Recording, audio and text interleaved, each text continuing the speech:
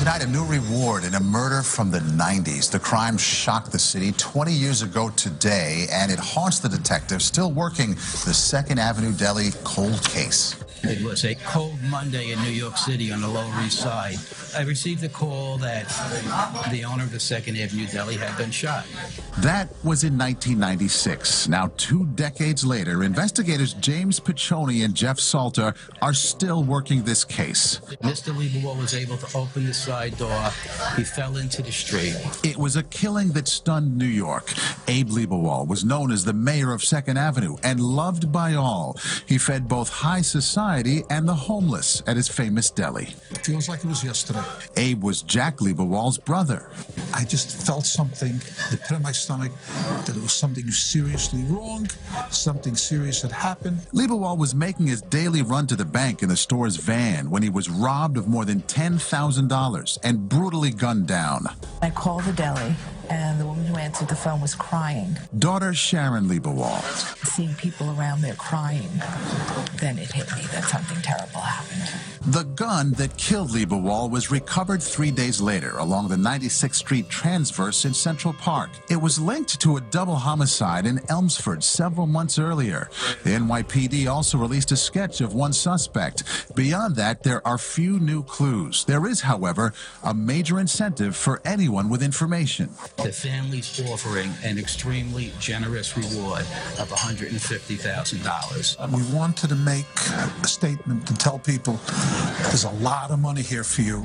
Just call it in, and we will follow up with it. Detective Geneva Elutis from Manhattan South says no detail will be overlooked. The smallest thing, whether people out there people in the neighborhood think it's relevant or not, may lead to the $150,000 reward. The family and the detectives that is, say they will never give up looking for Leibowald's killer. They're asking anyone with information to call Crime Stoppers. The following true crime story is indirectly connected to the 2nd Avenue Deli case. It's 1996 in Buffalo, New York. A middle-aged man and his elderly father are working in their antique shop. A man walks into the shop and starts inquiring about if they have any antique watches. The middle-aged proprietor starts to show the man some items when he hears the bell on the door jingle, signaling that they have more customers. He turns to the people walking in the door to tell them he will be right with them. And to his shock, they are wearing ski masks and they're pointing guns at him. He's immediately frightened, but in a selfless act of a shop owner worrying about his customer first, turns to the man who was asking about the watches and says, "Watch out, they have guns." The customer just looks at him, produces a pistol, and says, "Don't move." Over the next several hours, the 3 robbers duct taped the owner and his father to chairs, and after pulling a truck up outside the shop, proceed to steal everything of value in the store. The owner is thinking of all the years of putting together his antique collection, his life's work, and the stress of seeing his father tied up, not knowing if they are going to kill them or not. He's finally relieved when they exit the shop and drive off in the truck. The Buffalo, New York police arrive, but the perpetrators are long gone.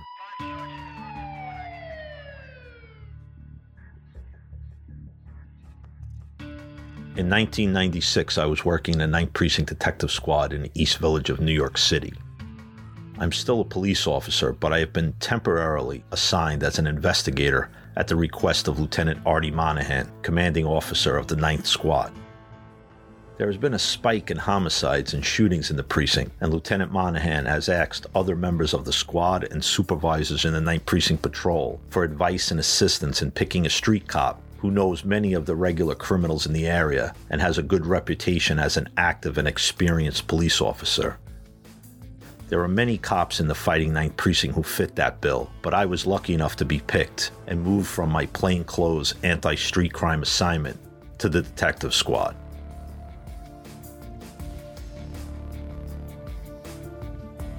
It's a quiet Sunday morning. The few detectives that are in and myself are having breakfast and just catching up on any possible reports of crime from the night before. The door to the squad opens and two men walk into the squad room. "We are here to see Detective Wigdor." I respond, "Detective Wigdor is off today. How can I help you?" A middle-aged man says, "He told us that you found our stuff, our property. We caught the first flight this morning." "What property?" I ask. "What is this all about?" The two gentlemen then start telling a story of their antique store being robbed in Buffalo, New York, and that Detective Wigdor had called them and said that their property was recovered. Buffalo is around 400 miles from the East Village, so I ask for more details to understand what is going on. Detective Butch Bava, who was present in the squad room that morning, but is actually assigned to the 2nd Avenue Deli case, overhears the conversation and joins the three of us. After listening to their story, he pulls me aside and explains to me what's probably happening. The 2nd Avenue Deli detectives had gotten a tip that there was a robbery crew hanging out in the area, and they had been conducting an investigation on them in the hope that they were involved in the death of Abe Liebewald. They were just possible suspects, but every possible lead in the Deli case was being fully investigated. Butchie Bava tells me that the 2nd Avenue Deli team and the Manhattan South Narcotics Squad had executed a search warrant in the Stuyvesant Town apartment complex and had arrested some of the crew. They recovered drugs, guns, and what appeared to be stolen property in the apartment. They also seized a vintage Chevy Camaro as evidence. There were also others from the crew who I believed were stopped and questioned, but not arrested. Butch tells me that during the search warrant, they found some paperwork connected to an antique store on the Upper East Side. The antique store could be a fencing location. A fence is a police or crime slang for a person who purchases stolen property from other criminals in order to resell it. Butch and I drive with the two men from Buffalo up to the Upper East Side of Manhattan to check out the shop. Once at the location, which is located in a two-level type of mall on 2nd Avenue with small shops, we speak to the worker who claims the boss is not in yet. I take the two gentlemen into the hallway where there are some couches and chairs and have them sit and relax. They are very stressed from the whole situation. Butch is still questioning the employee. The mall is very empty, but then I see a male in his 40s or 50s coming down the steps from the street level to the lower level where we were. He looks like a rough around the edges type character and has a toothpick in his mouth for some reason. He looks at me and doesn't give me a second glance, but then looks at my two victims and a look of surprise and shock comes over his face. He turns around and starts heading towards the stairs. I yell out, "Hey Butch, come here, quick." Butch comes out of the shop and I say, "That guy is acting suspicious," and I point to him. Butch yells out, "Hey," and says, "Stop." The guy starts moving faster and Butch says, "Scotty, get him." I run after him and grab him on the stairs. Butch catches up quickly and says, "Hey, what are you doing here?" The guy has nothing to say, so we call a patrol car to bring him down to the 9th Precinct for questioning, and we drive the victims back.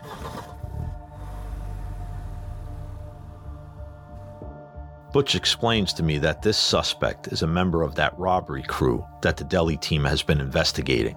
He must be involved in this Buffalo antique store robbery. I say, "Okay, let me walk these victims up to the diner on the corner for some breakfast before we start questioning him." I set up the two gentlemen from Buffalo with a window table at the Cooper Diner, which is on the corner of 2nd Avenue and East 5th Street. Coincidentally, with a view of the NatWest Bank where Abe Liebewald was killed earlier that year. I tell the manager to take care of them and that the police department will handle the bill. Now I'm back in the squad room and Butch tells me to go pick up a guy who may have some more knowledge about this crew. I leave the precinct, pick up this individual, and drive back to the station house. I am back and sitting in the detective vehicle directly in front of the precinct talking to this guy who says he knows this crew. Just then I see Richie Antonacci, also known to the guys in the squad as The Notch. Richie is a veteran detective in the 9th Squad, was also a cop in the 9th as well. He's walking with a big guy, but holding him by the arm. The guy is complaining, saying, "I didn't do anything. Why are you bringing me in? Give me a break. I didn't do anything." The guy I am with ducks down in the car and says, "Oh crap, that's one of them. I am like, what the heck is going on here?" I have some uniformed cops drive this guy back to where I picked him up from, and I run inside to see what's going on with the notch. He has this big guy who is still complaining. I say to Richie, "What's up?"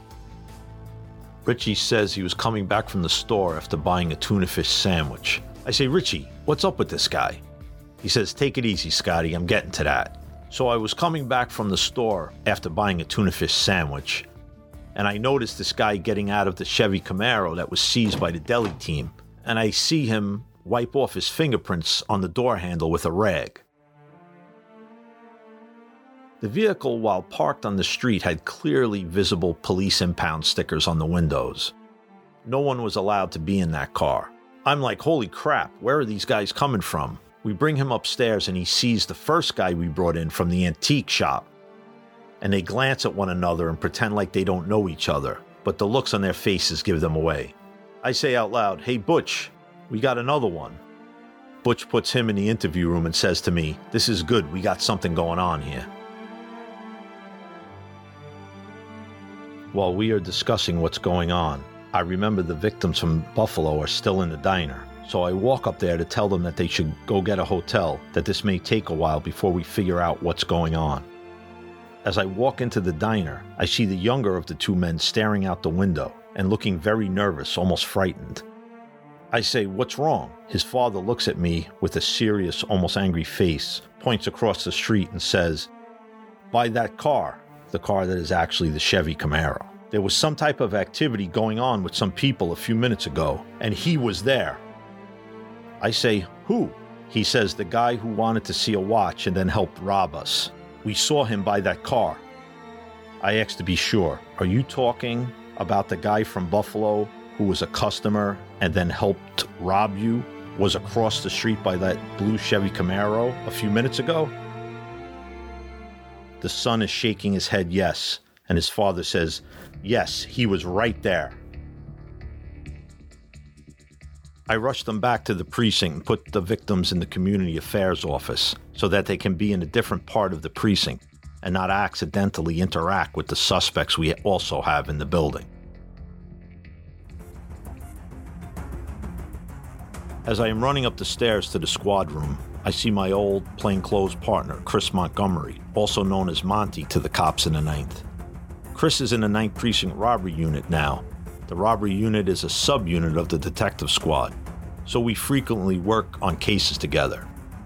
I tell Chris and Butch about one of the guys from the robbery in Buffalo being seen on 2nd Avenue a few minutes ago. Butch and Chris run out of the precinct to look for the guy, while I go back in the squad to brief the rest of the detectives about what's going on. As I am briefing the rest of the squad, one of the detectives answers a phone that has been ringing for a while, and then says, "Scotty, do you have a guy named up here?" I say, "Yeah, why? What's up?" The detective says, "I have his attorney on the phone. He says not to question him, and if you are, to stop right now." I respond, "Oh yeah? What's the attorney's name?" The detective then picks up the phone and says, "What's your name?" "Excuse me? Hello? Hello?" He then says out loud to the squad room, "I hear someone yelling in the background. Police, don't move. Put your hands on the wall." A few seconds go by, and he says, "Hello?" He again turns and looks at everyone in the squad room and says, "That was Monty. They are bringing some guy in." Monty and Butch come walking in the detective squad with an athletic-looking guy. They put him in another interview room. Monty tells us what happened. As they round the corner on 2nd Avenue walking north towards 6th Street, they see a guy matching the description the victims gave us talking on a payphone.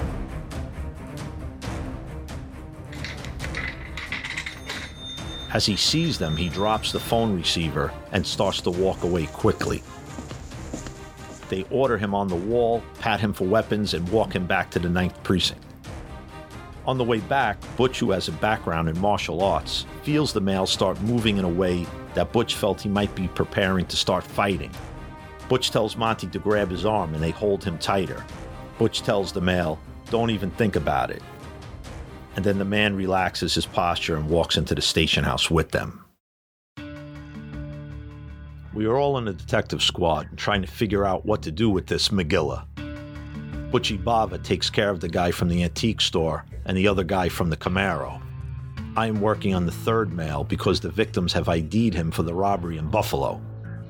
This guy actually had the gall to phone the squad room and pretend to be the big guy's attorney. He was probably afraid the big guy would start talking and was trying to make sure that didn't happen. After updating the victims, I realized that I'm going to have to do a lineup for the police in Buffalo so I can hold this perpetrator and send him upstate to face the robbery charges.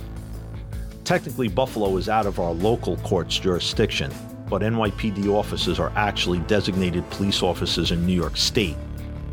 So I was authorized to arrest this guy for the Buffalo police. They would continue the investigation when he got transported back there.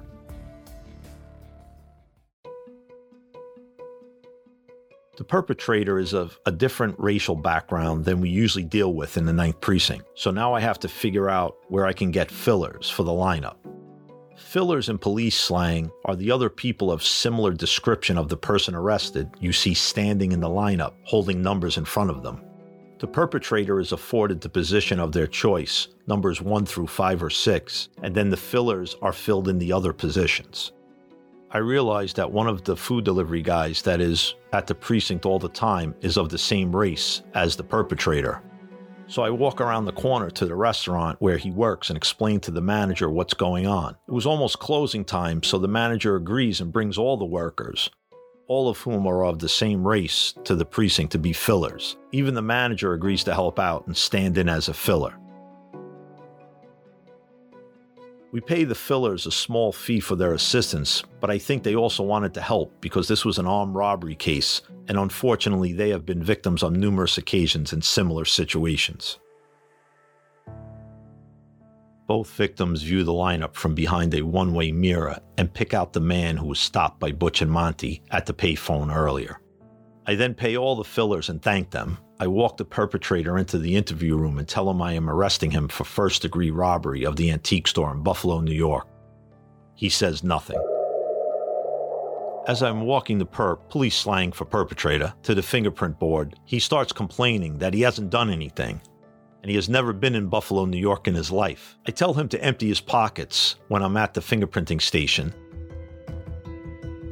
He then freezes with his hand in his pocket and has an intense look on his face. Fearing that he may have a hidden weapon, I push him forcefully onto the wall and grab his arm and pull it out of his pocket. I then search his pocket, and would you believe, lo and behold, a Buffalo Bills cigarette lighter. I say to him sarcastically, "Never been to Buffalo, huh?" He just puts his head down and again says nothing. Butch, Notch, Monty, and myself, also known as Teddy to the cops in the 9th Precinct, got a few trips to Buffalo to testify at some of the hearings and trials. It wasn't exactly Miami, but it was a change of scenery for a few days. While in Buffalo, or should I say on the way to Buffalo, I made a rookie mistake. I checked my baggage on the plane and had the file with all the reports regarding the lineup and the arrest of the perpetrator. Of course, the airline lost my luggage, and when I arrived at the courtroom, I got a stern talking to by the judge. He explained to me that, from now on, officer, you should always carry these files with you. Don't check them. I apologized profusely and said, "You're right, Judge." The judge then asked me what airline it was. I told him. He called the airline directly and ordered the airline to produce the files on his desk by tomorrow morning. They were there the next day, and we testified. Since then, I've learned a lot about being a detective. At the time, I was a rookie investigator, and I made a mistake. But the judge knew about it, all the papers came back, everything was there, nothing was missing, and I learned a good lesson. Eventually, the perpetrator spent time in jail, but he didn't spend as much time as I had hoped for robbing and terrorizing these hardworking shopkeepers. But it was better than nothing. Sometimes as a detective, you help solve other cases that aren't even your own. And that's fine. We are there to help the victims. Doesn't matter where they are from or who they are. The perpetrators in this story may seem like bungling thieves, but believe me, they aren't. They were a violent group of thugs that had committed numerous gunpoint robberies and burglaries in the past, and had even shot people. They just got a little sloppy, or maybe met their matches with a sharp group of detectives from the NYPD. We should understand that there's a lot of bad people out there, and the police are the only thing standing between a civil society and chaos.